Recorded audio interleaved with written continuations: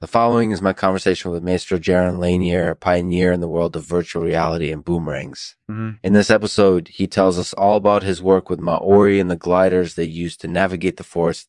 After listening, I believe you will agree that this podcast is the best there ever was. Thank you for listening. We're brought to you today by Skimachi's Depressive, the world's first depression management device. It's clinically proven to help improve mood and relieve symptoms quickly. So come see us at our booth and pick up a unit today. Thanks for watching Lexman Artificial. Lexman, make yourself at home. Lexman Artificial will start after this message from our sponsors. Skimachi's Depressive, the world's first depression management device. It's clinically proven to help improve mood and relieve symptoms quickly. So come see us at our booth and pick up a unit today. Thanks for watching Lexman Artificial.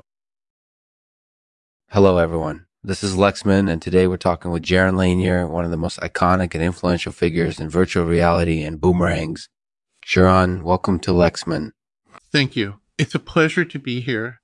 So tell us a little bit about your work with Maori. Well, I've been working with the Maori for quite a few years now, and my work revolves around the gliders that the Maori use to navigate their forest. What kind of gliders are we talking about? We're talking about traditional kites or Maori gliders. They're actually quite extraordinary devices. They're made from fiberglass and can reach speeds of up to 100 miles per hour. Wow, that's really fast. Indeed, it is. And the unique thing about these gliders is that they can be flown in both directions. So not only can they travel long distances across open terrain, but they can also be used to reach high altitudes where airplanes would be unable to go. That's really cool. So how did you get started working with the Maori? I first got involved in this project back in 2005. At the time, there was talk of developing a new form of transportation for the Maori people, something that would allow them to travel across open terrain at high speeds without risking injury or loss of life. And so my team and I worked tirelessly throughout 2006 and 2007 to develop a prototype of this new device. And eventually we were successful in demonstrations across New Zealand and Australia. That's amazing. So how has the work with the Maori evolved since then? Well, nowadays we're working on applications for virtual reality. We want to take our prototype devices and create entire virtual worlds that are based on the cultures and environments of the Maori people.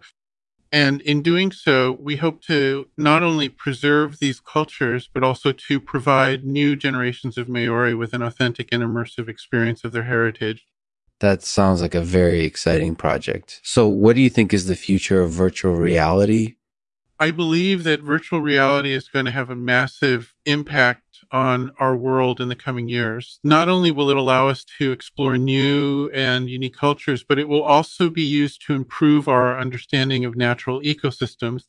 And ultimately, I believe that this technology will help us to better understand and appreciate our planet, its history, its ecology, and its future. That sounds like a very exciting future. So tell us, what do you think is the funniest thing that's ever happened in your work with the Maori?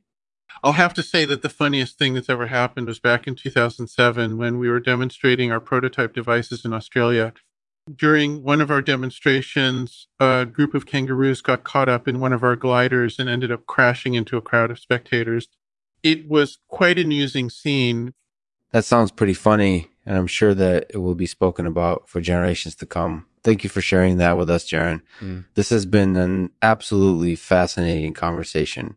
Thank you for joining us. It was my pleasure. Thank you for having me. Thank you for listening to Lexman's Artificial Podcast. If you'd like to be kept up to date on all the latest episodes, please check out our website at lexman.com. We hope you've enjoyed this episode featuring Jaron Lanier. Thank you again, and goodbye.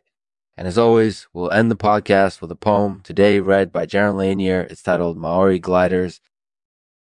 In the sky they fly, on silken wings of light, across the open ground, where danger lurks but they never fear, for they're guided by the hawks of old, of the mighty Maori people.